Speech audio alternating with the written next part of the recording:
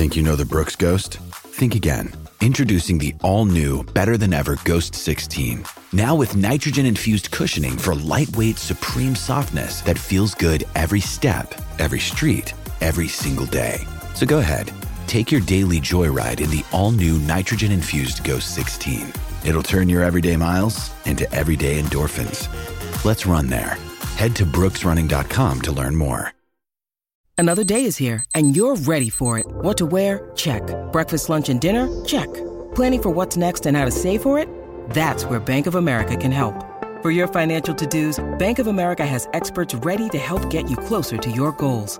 Get started at one of our local financial centers or 24/7 in our mobile banking app. Find a location near you at bankofamerica.com/talktous. What would you like the power to do?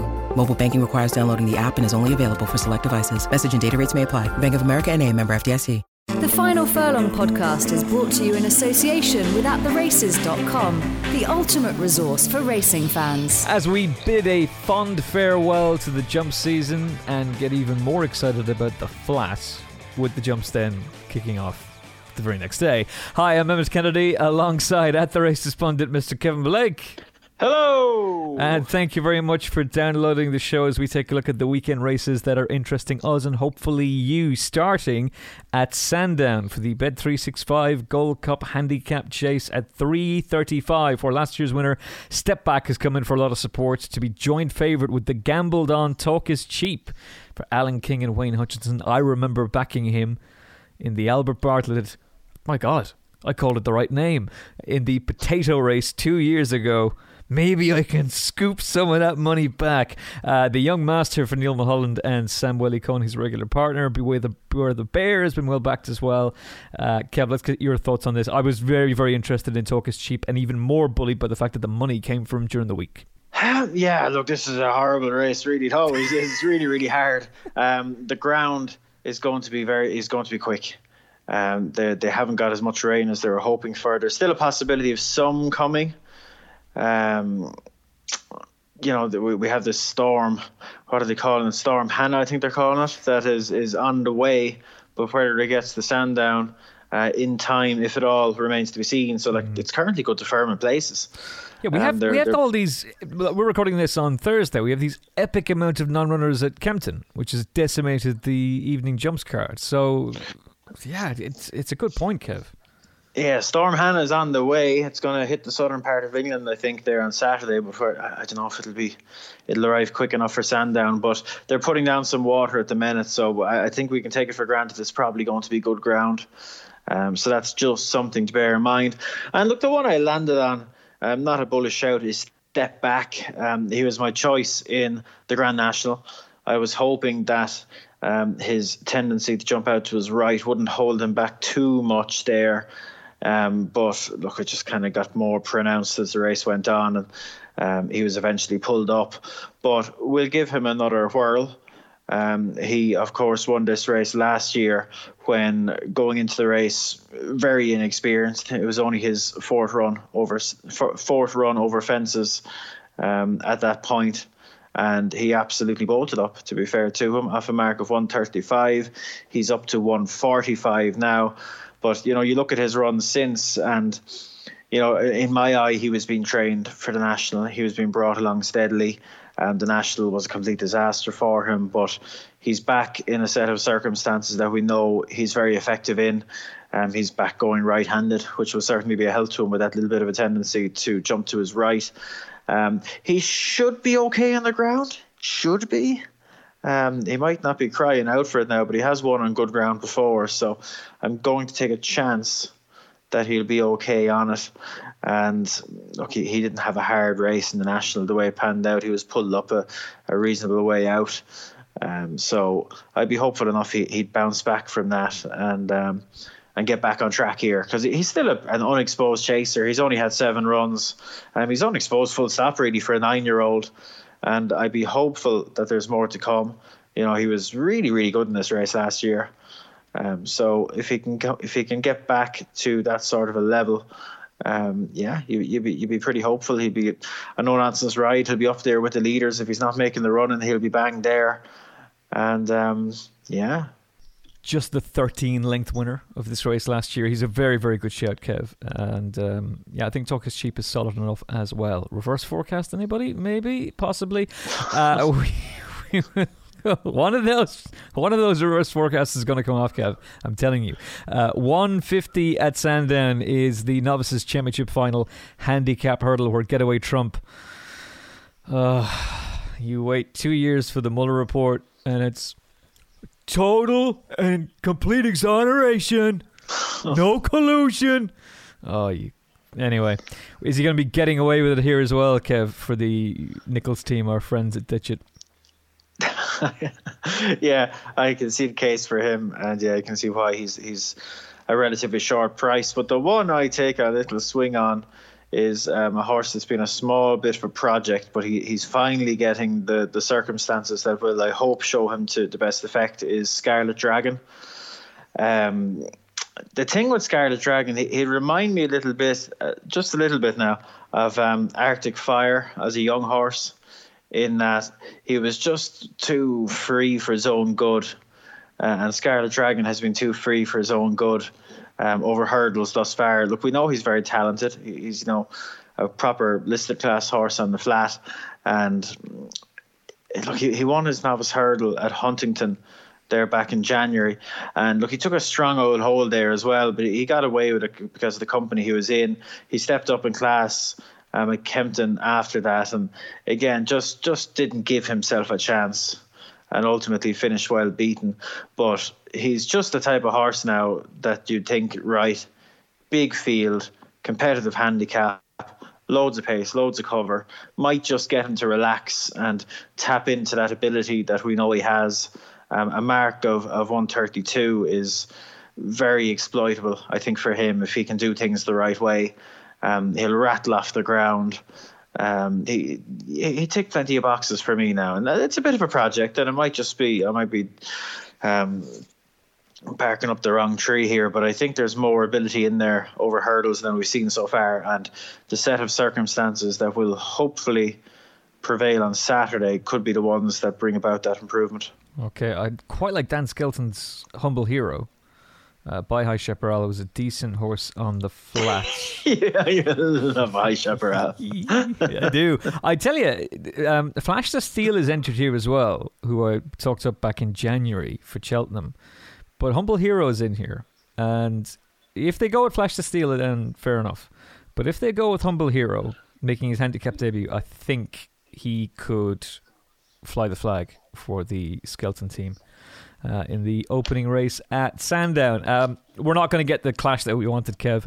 Altior is going to be taking on So Royal, which is no easy race. But we really wanted to see the Nichols horse, the best horse in training, or officially at least highest rated horse in training. That does not apply to Altior, which is just stupid. It's so stupid.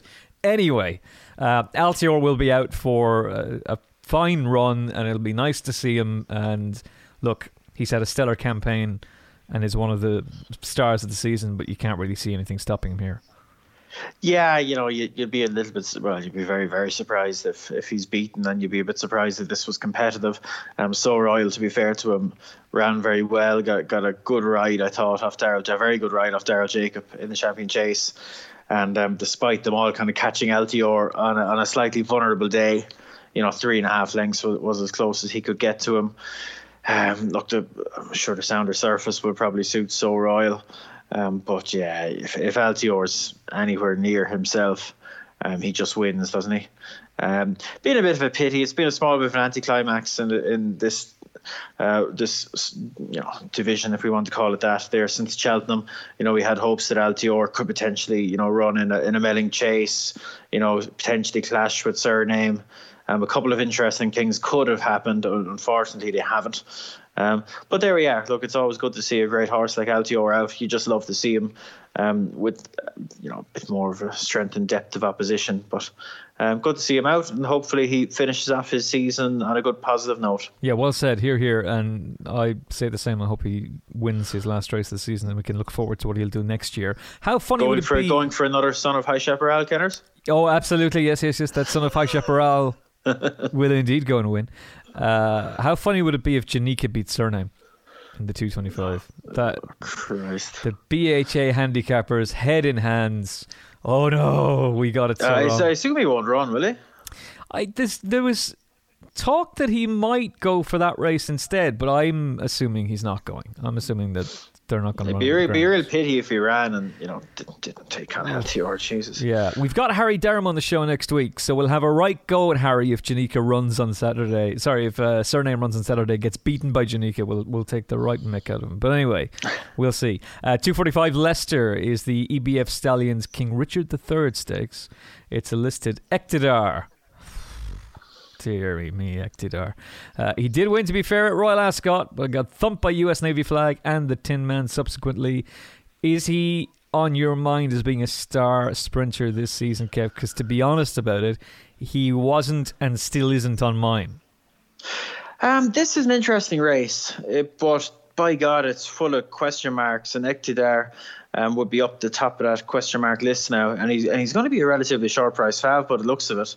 And yeah, like he kind of jumped out of the ground a bit there when he won the Commonwealth Cup. The Commonwealth Cup was a funny race last year, and I know it hasn't worked out horrendously. Sansa Mali has come out and eventually came good in open company, but there was a fair few disappointments on the day. It's just that you just looked at it and you said, how are you going to work out? And while you couldn't really knock what Ektadar did on the day, there didn't seem to be a fluke about it on the day, but he just hasn't reproduced it since. Maybe the July Cup came a little bit quick for him. The ground in the Haydock Sprint Cup was probably too soft for him. So, you can make excuses for him, but there gets a point where you have to stop making excuses. So I think if he is going to be a proper open class sprinter this year, he needs to come back and put an exclamation point on this. But, you're not only banking on him being back to himself. You also have the unknown of the trip. He's stepping up to 7, and that's a question mark. He's speed on speed pedigree. He's all his life's runs have been at 6, and he hasn't especially looked like to be crying out for 7. So you've got 2 big question marks beside him, and 2 big question marks is enough to steer me away from a horse at the type of price he is. And you go down through them, and I can kind of find myself knocking most of them. The one I had the least knocks next to was Hey Common for James Tate. Stays, ground. He might prefer a small bit of an easier surface than this is likely to be, but I think he should be okay. He's won on good to firm ground, and he should be okay. His record when fresh is quite good. He's a no-nonsense ride. I could see him bouncing out there, and if he's not leading, he'll be handy. And hopefully one after another, his main market rivals with the question marks beside him will start to crack, and he'll stay galloping. So it's a windy race, as a great man might say. Stop referring to yourself as a great man. I'm sure somebody else said it at some stage. That was probably great.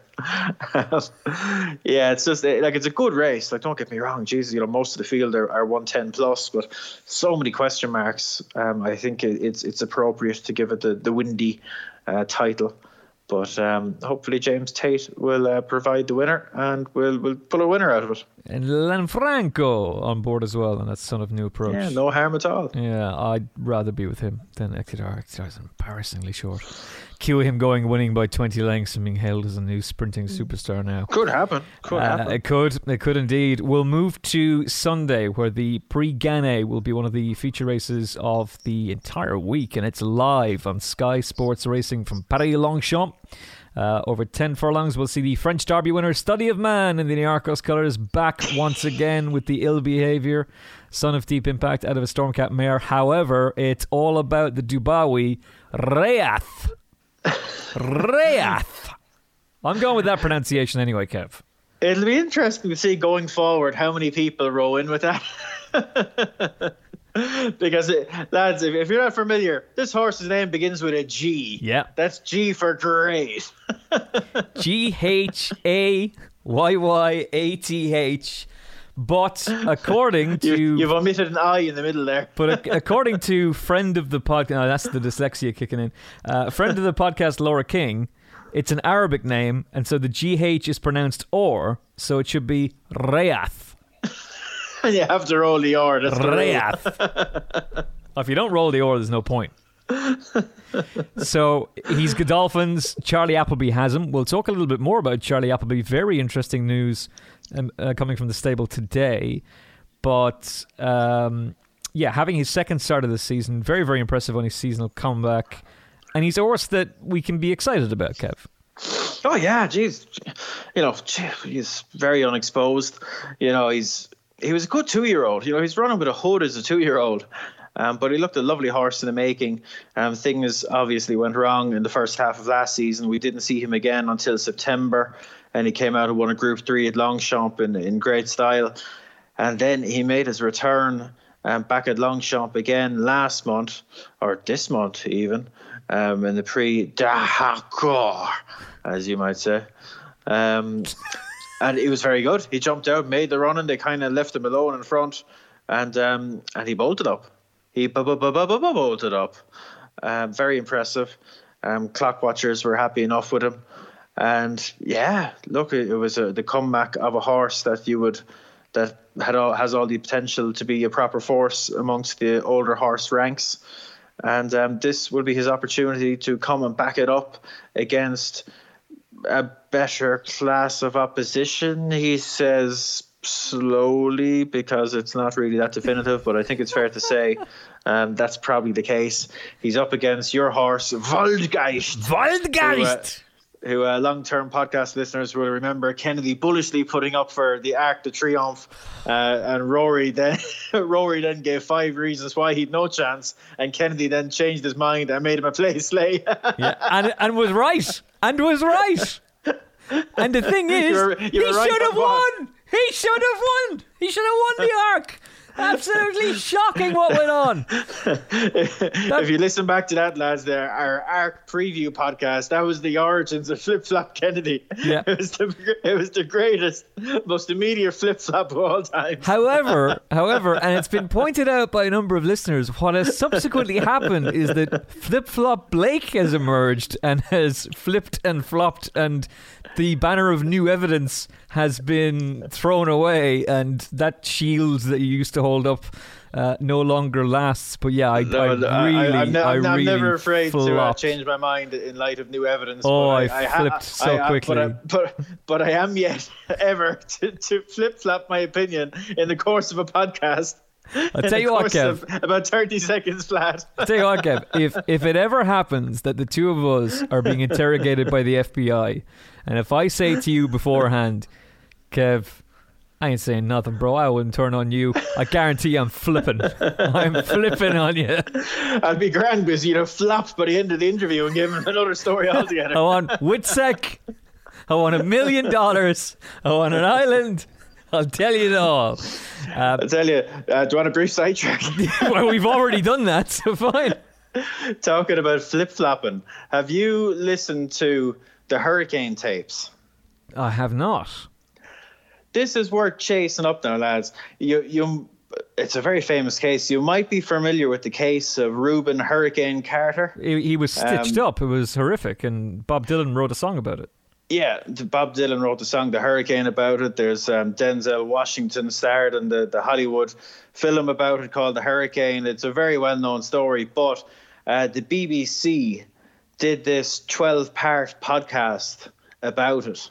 And I'm 2/3 of the way through now, and gee, it's good. 2 lads now, they went back and they did a really good job in getting interviews with most of the people that are still alive that were involved in the case. They found a lot of it's based around the Hurricane tapes, as the title suggests. Basically, they found like 40 hours of recorded conversation with Reuben Carter that had been down in some lad's basement for years and years, and everyone had forgotten about him.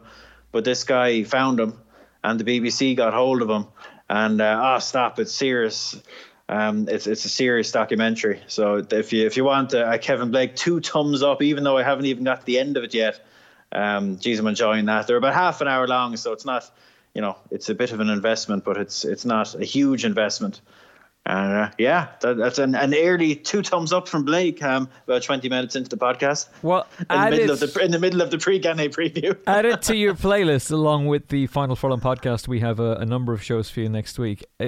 How much of a stitch-up job does it seem to you so far? Oh, stop! I don't know. Really? I had a feeling in your voice that you were like, "I'm not sure this is." Was there compelling evidence against him? There's plenty of evidence against him. There's plenty for him. It's really hard, and I'm not, like I say, I'm not at the end yet, and I have a feeling there's a few more revelations to come. But it could be one of those where they did it, and the cops kind of played a little bit dirty just to saddle up their case to make sure they got him. Or it could be the case that they just got framed properly. I don't know. Nobody really knows, I suppose, bar the 2 buckos that were involved. But, it's an interesting story. And some of the characters now, they interviewed the old the police lieutenant, I think it was, or the detective at the time that was stuck in the middle of the case, and like as the biggest stereotype of an old timey hard New York cop, like absolutely brilliant. We're all in their own words. Stop! It's brilliant stuff now. Very, very entertaining. 2 thumbs up. By any chance, Kev, at any stage during the conversation with the BBC, does he mention the concierge? Oh Jesus! If you put that podcast on it's the Hurricane Tapes, you're saying it's called. So put that. Yes, on that's it. Yeah. The add to playlist alongside at Final Furlong Pod, and go listen to Bob Dylan's full, uninterrupted The Hurricane. It's just absolutely. That's a great song, to be fair. Genius. Yeah. It's about 17 minutes long, but it's genius. A little bit like this preview of Sky Sports Racing's coverage of the Group 1 race on Sunday, the Pre-Gannet. So, look, we got the French Derby winner, Study of Man. We've got Voltgeist and Reath. So these are the 3 who you would definitely be focusing on. It's about those 3. Can you see Study of Man develop into the horse that his connections hoped he would be at one stage? To a certain extent, his place at stud is won and earned, but to keep him in training means they feel there's obviously a little bit more there. Yeah, look, he won the Prix de Jockey Club in decent style. Looked like a potentially very nice horse, and I didn't kick on. He didn't kick on. His run in the Arc wasn't too bad, but if he's going to be a competitor at this level going forward, he needs to be better. And I wouldn't personally be really holding my breath for him. But like you say, he'll have his second job now, because this fella just ticks every box in Kennedy's tick book here. You're going to have to go buy a mare to send to this fella. He wears the Niarcos colours. He's by Deep Impact. He's out of a Stormcat mare. Oh yeah, it ticks every box. From the family of Miesk and King Mambo. Oh, stop! King Mambo, one of my favourite stallions of all time. Now he's got an awful lot going for him if he can come forward. But he has a spot already, to be fair to him. But if he wants to be a factor in this division, he needs to have stepped up over the winter. Personally, wouldn't expect it, but sure, look, time will tell. And in terms of what we're likely to see on Sunday, look, if Voltgeist turned up in tip-top form, he'd be a very, very serious rival for Reath. But the one thing I'd say with Old Voltgeist is he's been a bit... His seasonal reappearance in the last couple of years, he's been given, very much a French reintroduction. It's, been treated very much as a trial. I know this is a Group 1. It's a little bit different. They might have him a little bit sharper than they did in previous seasons. But... They seem to train him with a view to a steady build, and if that's the case, if he's not razor sharp, he'll have a real job on to beat Reath with the benefit of race fitness and everything else. Yeah, it's going to be a fascinating race, and these are 3 horses that we can look forward to seeing for the rest of the season. I think it's not going to be as simple as Reath just turning up. Sorry, I should say Reath, but we'll see. We shall see. It's live on Sky Sports Racing, 3:25 on Sunday. make sure you are watching that in glorious HD from Paris-Longchamp, exclusively live. Right, we'll go to Navan, where Capri is due to make his seasonal reappearance. Yes. It was Aidan O'Brien gave the story to Kevin Blake. He broke the news that Capri will be campaigned as a cup horse, and no better race for him to come back in than the Sequence Events Vintage Crop Stakes, the Group 3, which was a platform for Yates over the years, and many other Gold Cup contenders as well. This race has got a number of Ballydoyle entries, but Capri is the one who really stands out, Kev. Yeah, look, this is that was whatever it was, over a month ago, and Aidan O'Brien had already very much earmarked this race for Capri. I'd say Southern France could go as well. Kew Gardens as an entry that would obviously catch people's eyes. He'd have a penalty. I'd be surprised if he ran. Maybe he will. I haven't heard anything either way, but just given the way that Aidan had been talking about Kew Gardens and with a view to him being campaigned over a mile and a half, it would be a little bit of a surprise if he started him back over a mile 6. Essentially with him, we're talking about Coronation Cup King George. That were the kind of targets you're looking at there. Yeah, I can only assume he's in there just in case something went wrong with the others. I'd be surprised if he turned up. Doesn't mean he won't, but I'd be surprised if he did. I think this is a good race. It's a good race. Good solid horses the whole way through. The Ballydoyle pair are the two interesting ones. Look, Capri would be my Ascot Gold Cup hope. I could really see him making into a very, very nice stayer. He'd interrupt. I was hoping he'd be a real factor in the mile and a half division last year, but things just went wrong for him. He made a good comeback, a winning comeback, and had a setback after that pretty much ruined his season. He got back to the track and he ran very well in an arc. Very well in an arc, but never quite got to where I thought he might be able to. Bit of a rush preparation. Whereas now it seems everything has gone smooth. The O'Brien, the whole team there, the whole yard seems to be in really good form, really good health, a really good place. And he steps up and trip now. It looks like there's a bit of rain knocking about the next couple of days. There should be a little slight ease in it, which will always be a help to Capri. And one thing you'd say is that Aidan, even back a month ago, Aidan was saying, look, whatever he does first time, he'll really improve on it. I recall him saying the same thing last year.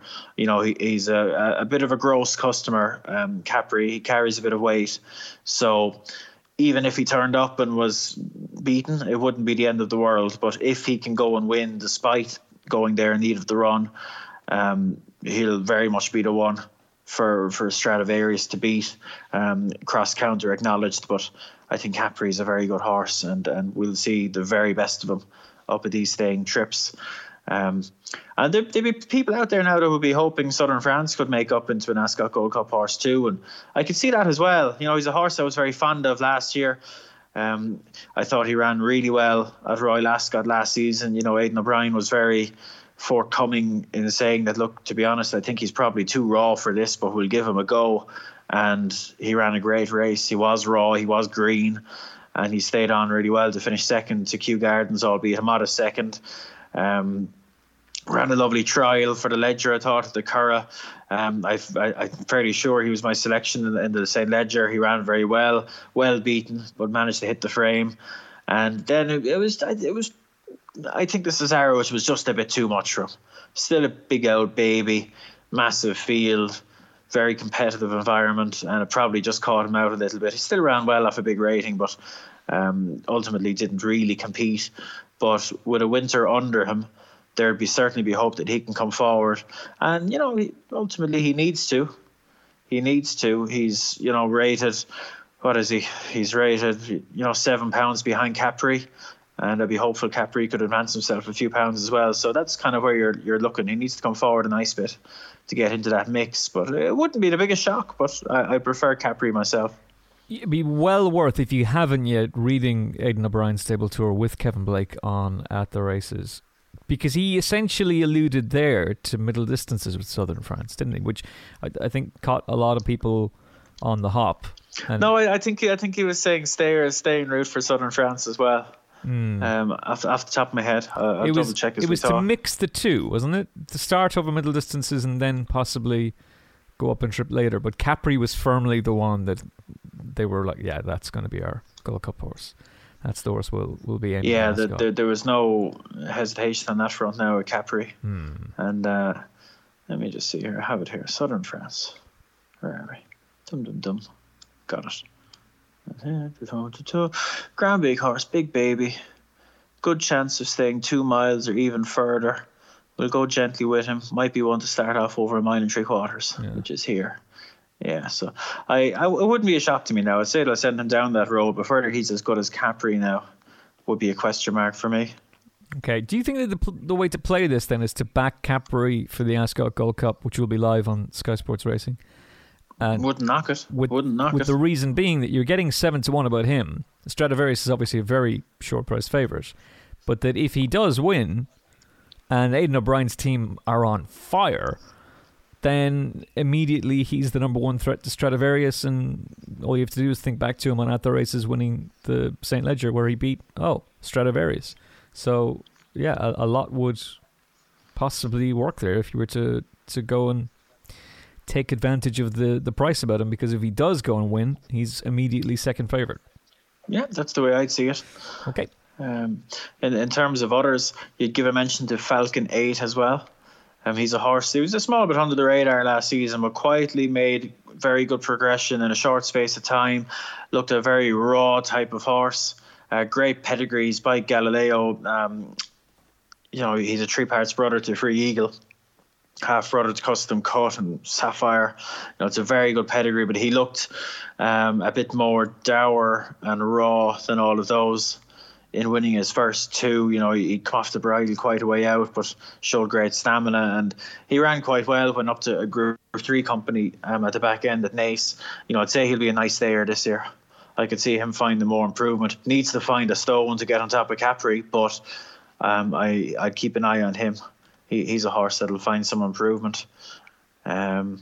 And yeah, that's kind of the gist of the big ones, I reckon. Okay, we shall move along to the 10 furlong listed race for fillies, where Pink Dogwood, as Andrew Yates tweeted, Pink Dogwood alert, she has entered up, sound the klaxon, and she may very well run in the Salsable Stakes on Sunday. I'd like to think so. In my eyes, she's a very, very interesting Oaks contender, Kev. Yeah, sure. Look, it was a case of steadily along with her last season. She improved with every start. She's a full sister to Latrobe, who we know well. It'll be interesting to see, how she progresses this season in terms of trip. I'd say she wouldn't mind an ease in the ground. I'm interested to see which way she goes this season. She wasn't, to be honest, of the two, and I know that they're very different fillies, I'd personally be more excited about Chablis here. Yes, this is the horse that you put up for the Oaks at over 20-1 on the podcast a few weeks ago. Yeah, I like Chablis, and if she's going to be an Oaks filly, she needs to be going very well here. Because we're clearly running out of time. She's only had one start over 7 furlongs as a 2-year-old. So if she's going to be an Oaks filly, she probably wants to win this, which is a big ask now for a filly that probably only ran to 85-ish on debut, and to be coming in against the likes of Pink Dogwood with 4 runs under her and a rating of 104. So it's a tough test. But look, these horses, if they're going to be classic horses, they have to take tough examinations and pass them if they're going to come up to the mark. So she's one I like a lot. It'll be fascinating to see what's decked and how they price it up. I don't necessarily know if she'd be a betting proposition here. Probably one of those that if you like her, you're probably as well off backing her at a big price for the Oaks than backing her on Sunday, because she could finish a fast finish in second to Pink Dogwood on Sunday and very much enhance her Oaks prospects in defeat. She doesn't have to win, if you know what I mean. You obviously clearly much rather she did, but she could theoretically be beaten and very much enhance her Oaks prospects. So that's the way I'm thinking with her. Look, she's a Galileo filly. There's a heap of stamina on the page, and the fact that she was good enough she's a full sister to the Pentagon, and the fact that she was able to win at Goran, which is a speed track, if you want to generalize it, over 7 furlongs for me, really put her out there as a really nice prospect. So that's my thought. She'll be my main focus. And we'll see what we learn. It should be a fascinating race. Interesting ownership. John Magner and John Oaksley. It's not Derek Smith and Michael Tabor, half Chapley. It's Susanna Magner and John Oaksley. So yeah, we'll see how she gets on. 1.55 million guineas as a yearling. No pressure. The lads were chancy there. The bidding's at 1.5 million, and you ask the auctioneer for 50 grand more. I'd say the auctioneer gave him some luck. Really? Go up by 50? It was enough to get it done, to be fair. If you're not familiar with auctions, when you're up around the 1.5 millions, you would certainly be expecting to be going up in hundreds, if not more. Yeah. I'll bid 5 grand more. What? It's when you're at kind of moderate auctions there. Geez, I saw plenty of it now at the fall sales net this year, where trade was a real struggle, and you have lads literally going up in the hundreds, and the auctioneer is just banging his head off the table going, oh Jesus.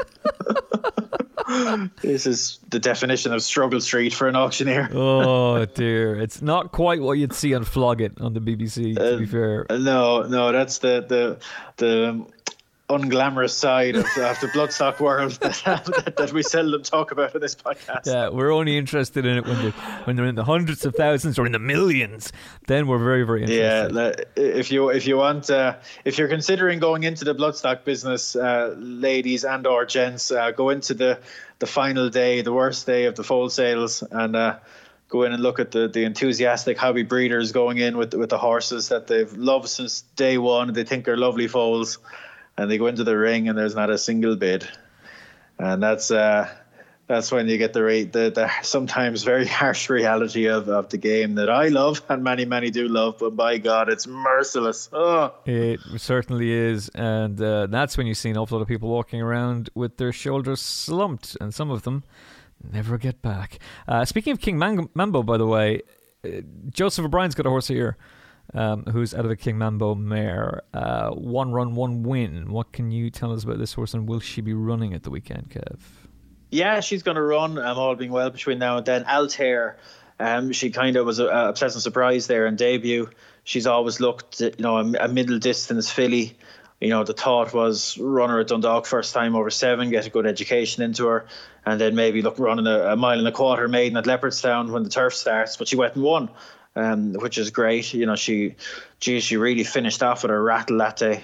It probably wasn't the world's best maiden, but the fact that she could do it over 7 on debut, not many of Joseph's win first time. That was impressive. And, this would represent a big step up. But the longer trip will really suit. Stiff track will suit. She's one that whatever she does on Sunday, you can expect her to take steps forward. As the season goes on. I think I personally wouldn't expect her to reach her seasonal peak up, till the back end of the season. Really, she's that type. She should keep progressing and improving. Further she goes, the better she'll be, I'd say. And she's quite exciting. A filly like that does what she did first time. You're clearly hoping she's going to be a stakes filly, but just bear in mind it won't be all about Sunday. It'll be about coming forward, progressing as the season goes, and hopefully reaching a good strong level in the months ahead. Okay, daughter of Australia. Out of that King Mambo mare, Chablis and Pink Dogwood, the ones that we're particularly interested in. I think long term this is a case of at the weekend. It's very difficult to know what the betting forecast is going to be, but I'd be more inclined to back my horse for the Oaks, like you were saying, Kev. And in general, it's a race for watching. You have a lot of unexposed fillies racing over getting this sort of stamina test for the first time. It's these races for me would always be races for watching. Very much trial races. It's going to be a fascinating one, but at the same time, defeat does not preclude you from then going to Epsom and winning. So absolutely, we shall see. Speaking of Grade 1 class horses, Sergei Prokofiev is back for his second start of the season, having won very impressively at Navan. King stand all the way here, Kev, for this horse. King stand all the way for the son of Scat Daddy by the looks of things. He is a 5 furlong horse and doesn't, in Aidan O'Brien's mind, seem to want much further than that. And this is his next step on the road to Royal Ascot. Yeah, it'll be really interesting to see where they go, because they have two options there in the coming days. They have this race against 3-year-olds over the course and distance that he made his winning reappearance. So it's basically just shy of 6 furlongs. It's about 55 yards short of 6 furlongs. And the thing about the reappearance was he was just maybe flagging a little bit close home. And it might have been lack of race fitness, or it might have been stamina. It'd be hard to say with certainty, but if they were to run over this course and distance again on Sunday, it would give us a little bit more evidence to see where his stamina is, because if he was good and strong at the line, you'd say, right, it was just lack of a run that caused him to do that on return. And whereas if he's flagging a little bit late on again, you can say, all right, you're not quite getting home here. But the alternative option, which is an interesting one, is they have the Woodlands Stakes at Naas on Monday that they could potentially run him in. That's 5 furlongs, but that's against older horses, which would be a fair old test for him. He'd have a Group 3 penalty to carry as well. So it's an interesting choice for them now. Look, the staying against the 3-year-olds is definitely the softer option in terms of he'd certainly be a shorter price against the 3-year-olds than he would be against the older horses.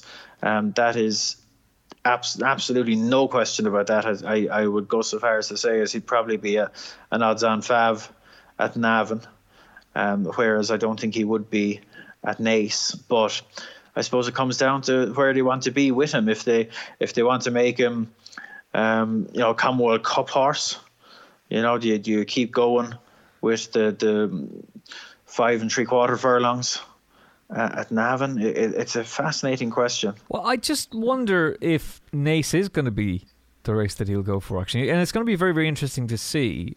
And the reason I say this is because, with the greatest of respect, they're not brilliant. The horses he'd be facing, they're not 100% brilliant here. No, he'd be the standout for sure, big time, and it would be over 5 furlongs. And I was really taken with just how strongly Aidan O'Brien was expressing that statement about 5 furlongs. He's a 5 furlong horse. Yeah, well, look, the thing is, if he's going to go for the King Stand, you kind of have to go here. You're probably better off going for Naas, aren't you? Yeah. Because he'll be taking on hardened sprinters that'll more than likely go a right gallop. If you're going to run in the King Stand, you're going to be taking on world-class sprinters going at a world-class pace. And ideally, you don't want that to be a complete shock to the system. He's a horse that I don't think you could ever go fast enough for. So, yeah, it depends what you want to do. Like, if Aidan is really thinking King Stand, I think it's probably... you probably have to go for Naas. Even though Navan looks very winnable, you probably have to go for Naas. And that's where you find out if you have a King Stand horse or not. Whereas if you're still harbouring... if there's any doubt in your mind and you think he might be okay in the Commonwealth Cup, then you go to Navan and you find out how much stamina is there. Because, 5 3/4 at Navan would be reasonably comparable to 6 at Ascot. Yeah. Like Navan's quite... I think people underestimate how much of a specialist track the sprint course at Navan is. It's very up and down, and it's quite unique, I think. Not just in Ireland now, but in Ireland and England. And look, he's shown he operates around there. He's won twice up that straight track, so it doesn't seem to be a problem for him. But it's interesting. It's an interesting shout that they have. I'd say if and I'm completely speculating, it wouldn't. I'd probably make Naas fav, because I think listening to the way Aidan has talked about him, I suspect he'll probably have King Stand in his mind more than Commonwealth Cup. But again, I'm 100% speculating. By God, do not bet based on my speculation in this case. But it's just an interesting conundrum. Well, caution. We are playing Aidan O'Brien bingo here, so caution. Yeah. But his comments were so interesting about just being insistent that 5 furlongs is his. He basically said that his maximum. Like if they could find a 4 furlong race for him, they'd go for that.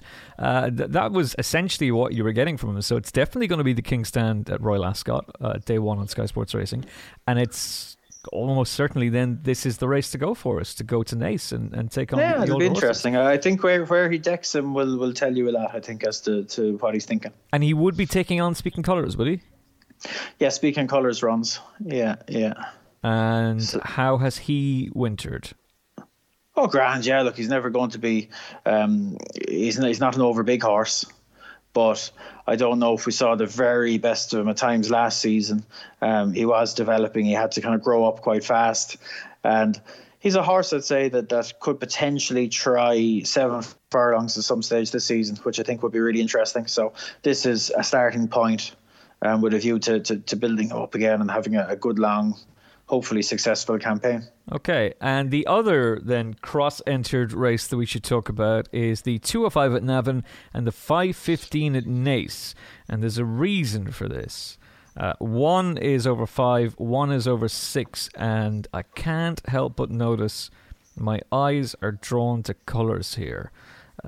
We've got, in a very, very interesting silks, in the present, for the Niarchos family, by Caracantite, out of Dreams of Fire, a Dynaformer mare, related to Cause of Causes. Oh, Jesus. What a star. What a pedigree that is. You're by a Breeders' Cup Mile winner and you're related to Cause of Causes, one of the all-time great horses. But... We know what you're going to be backing.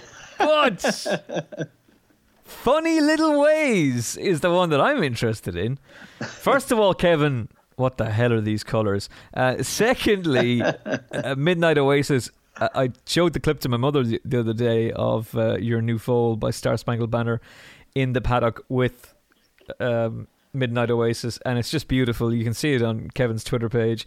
It's absolutely fantastic. He's bouncing around, the little guy, and Midnight Oasis looks a dream as well. She is the mighty mare who has produced Mutadi and George Bowen, and Funny Little Ways is double entered. So Sunday or Monday, and I think you're heading to Naas. Yeah, she'll run on Monday, I'd say, barring something strange happens between now and tomorrow morning. And yeah, look, it's really exciting. It's really exciting. Obviously, I've had her there away the whole time. Yeah, it's exciting. So look, Kevin, is it exciting? It's very exciting. Yeah. So what can you say, really? She went to the sales at Doncaster there last August, and I didn't really want to sell her. She's the first and so far only filly that Midnight Oasis has had, but I can't afford to be keeping everything, so you have to send her to the sales and see what happens. And the view was, if somebody wanted to give me more than a fair price, they could have her, but they didn't. They didn't go far enough, so she came home, and I was kind of happy, to be honest. You'd said that to me off air, that you actually didn't want to give her away, that you wanted to keep her, and that the plan was to go to Joseph, and that's exactly what's happened. So how is she settled into training? Yeah, great. Yeah, not a day's bother. She's never given anyone a day's bother, really, since she was born. She's been very, very good, very straightforward the whole way. Never a problem. Gee, I can't even recall her having as much as a foot abscess ever. Just a very straightforward filly, great old mind. Like all of Midnight Oasis, have to be fair to them. She actually went down to my neighbour Paddy Toomey to be broken in and get her going, and then she went up to Joseph's, and she has not put one hair, never mind the foot, wrong since she's been up there, doing everything grand. Hasn't disappointed anyone yet. Every time she's been asked to do more, she's done it. But you go to the race course to find out. Sometimes you kind of have an idea of where their bottom is before you go racing, but we don't know yet here. But look, you have to what's the word? You have to kind of confine your expectations in cases like this, because I did it out of, I had a rough idea in my head, but I looked last night for the crack just to wind myself in a bit. Joseph has only ever had 4 2-year-old fillies to win first time out. Intricately, Iridessa. That's 2 Group 1 winners. I was just going to say, Jesus, if she wins first time up, she's going to be a star. And Cava, who's only run once more since and was 3rd in the listed race, she's going to run on Sunday, funny enough. She's a good filly. And Canuckanore, who's only run once more, and I'd say she'll make up into a stakes filly as well. So the long and the short of it is, Joseph's 2-year-olds always need a run. They need the experience. And if they win first time or even go close first time, it either means they're very smart or it was a real Mickey Mouse maiden. And this particular maiden and Nays for the last 2 years has been won by Alpha Centauri in Fairyland. So, yeah, not going in expecting a Mickey Mouse windy maiden by any means. But, yeah, the choice was 5 at Navan or 6 here. I'd say she'd be fast enough for 5, but just the thought is Nace is a bit more of a straightforward track. And just because it's first time, she's likely to need it. She just might find it a bit easier going 6 than going 5. 5, jumping out of stalls at Navan over 5, you're straight downhill, and she could get a bit lost early on. So the thought here, just with a view to the future and having a good experience first time, is that 6 here might be a little bit more suitable. But it's exciting. It's exciting. She's a good forward, precocious 2-year-old.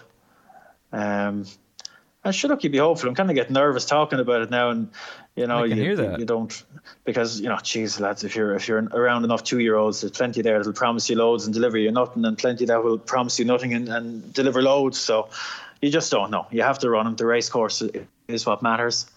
So we'll go there. We'll bring the Al family. We'll have a day out, and sure, hopefully, look, she shapes with a bit of promise, and with a view to the future. So yeah, that'll keep me busy on Monday. I can hear the enthusiasm and the excitement in your voice, and our listeners can hear it as well. So what is the feeling for you then, Kev, as a race planner for Joseph, as a racehorse breeder, and the immense pride that you have had in the likes of George Bowen running and winning? But George isn't running in your silks. You have the pride of him having brought him into the world and sold him, and then watched his career from afar. The same for Mutadi and Mr. Wynn as well, who was a cracking horse for you, from the same family, if I remember correctly. So what's the different feeling now that this horse is actually in your silks, and you know what Midnight Oasis has thrown before, and the debut is coming? But sure, look, it's just a kind of another level deeper. Like, I'm very lucky. I can kind of doing what I'm doing, I'm kind of quite heavily immersed in an awful lot of horses without necessarily having to have loads of skin in the game. But obviously, this, all the skin is mine here at the minute. Like, I've kind of had this one since day one. And look, when you're a commercial breeder, you love them all and you do your best by them to get them all doing the right thing before you send them on again in the world. But from an early stage now, I said I'd love to keep the first filly out of her. Normally you're praying for colts every time, but with that mare now, I've been kind of hoping for fillies for a while, and she keeps giving me colts. So that this, to get this filly, and she's the only filly she's had. It's kind of another. I'm not really a kind of a nervy, emotional type of fella now, but it's picking me a little bit now for the last few weeks as we've got closer. So. I probably, to be honest, I probably won't be too talkative now before the race on Monday. Actually, ultimately, look, of course, you'd be in the wrong game if you weren't allowing yourself to dream and wondering where they might bring you and what they might do, and sure, who knows what they could be, because you never know. You never know where they'll end up, good or bad. But really, like, speaking plainly, to be honest, if she turns out to be so useless, I won't mind. Because I'd be very much looking forward to now looking at her out the window for the next 20 years, breeding off her, because ultimately that's the whole thing. So anything she does now is a big bonus. But like I say, she hasn't disappointed anyone yet. So the dream is very much still alive, that she can go and do a nice bit. But time will tell. We'll know more on Monday. In a way, like, the job is already done because of who she is and her pedigree. She will stand at Kevin Blake Stallions International, as it is at that stage, I'm sure. Unless, of course, that Sheikh Mohammed has come in with a massive bid in the meantime, with the Aldi bags and the little bags filled with cash up and down the lines. I would like to quote, though, in the Brian fan side saying, "Why didn't you call her Georgina Bowen?" How did the name come about? It was considered. Was it? Was it really? Yeah, it was considered. Yeah. But I like naming horses after lines of songs. I don't know, I just do. And that's a line from Rainy Night in Soho, by the Pogues. Sure, we all have our funny little ways anyway, so I think it's a nice name. Eddie O'Leary's going to be so pissed at you. Well, they robbed the best line out of the song, "Measure of My Dreams." Yeah, but I think I might have got the second best line out of it. You definitely did. You definitely did. But Eddie O'Leary's going to be really pissed at you. We did a podcast one day where we were talking about this, and we went through lyrics that Gig and Stand have used. So we don't need to do it again, but we'll do it eventually at some stage. We'll go back through the full list of song lyrics they've used, like "Love the Higher Law" and yeah.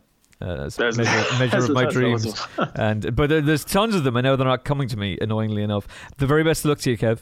The very, very best of luck to you. I can hear it in your voice. Our listeners can hear it in your voice. It's an exciting time for you.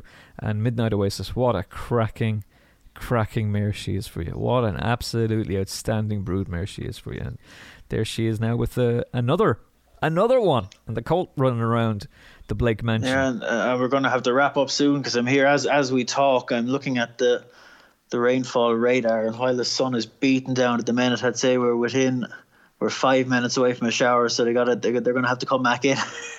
Well, I'm sure they're going to be thrilled with that. Where did the colours come from? Nowhere in particular. I just always thought light blue and orange look well together, and I had a set of colours before. They weren't very colourful, and I decided to go down. I decided to change them and go with a slightly more colourful route. So this is not producer D's work. This is your work. No, she did give her approval, but we'll call them the Undersow rip-off colours. Do they at the Undersow rip-off colours? Do they at the very least have the distinction of being made by Ralph Lauren? No. But you've got to go in there. You can. I do. I'll get you hooked up. I'll get you hooked up, Kev. Jeez, you should have come to me beforehand. Anything else that you want to mention for the weekend? No, unless I'm forgetting something very obvious. No, I think we're all right. Well, over the next few days, Kevin and I will be recording our Punchestown preview. That's to come. Punchestown is coming along thick and fast with some big horses entered, and very much looking forward to that. That'll be our fun farewell to the jump season. Harry Derham is with us next week to look back on Sandown and the season itself, a huge one for the Nichols team, and we'll also be looking at some of the flat racing as well. From Kevin Blake, good luck. And from me, Emmett Kennedy, thank you very much for all the kind words on social media. Thank you for tuning in, and we will chat to you again ahead of our Punchestown preview on attheraces.com. Talk to you then. God bless. Have you downloaded the free At The Races app yet? With easy-to-use race cards and form, expert daily tips, plus video replays and in-app betting, it's the app that no racing fan's phone should be without. Available for free on your iPhone or Android mobile. Visit attheraces.com/app for more details.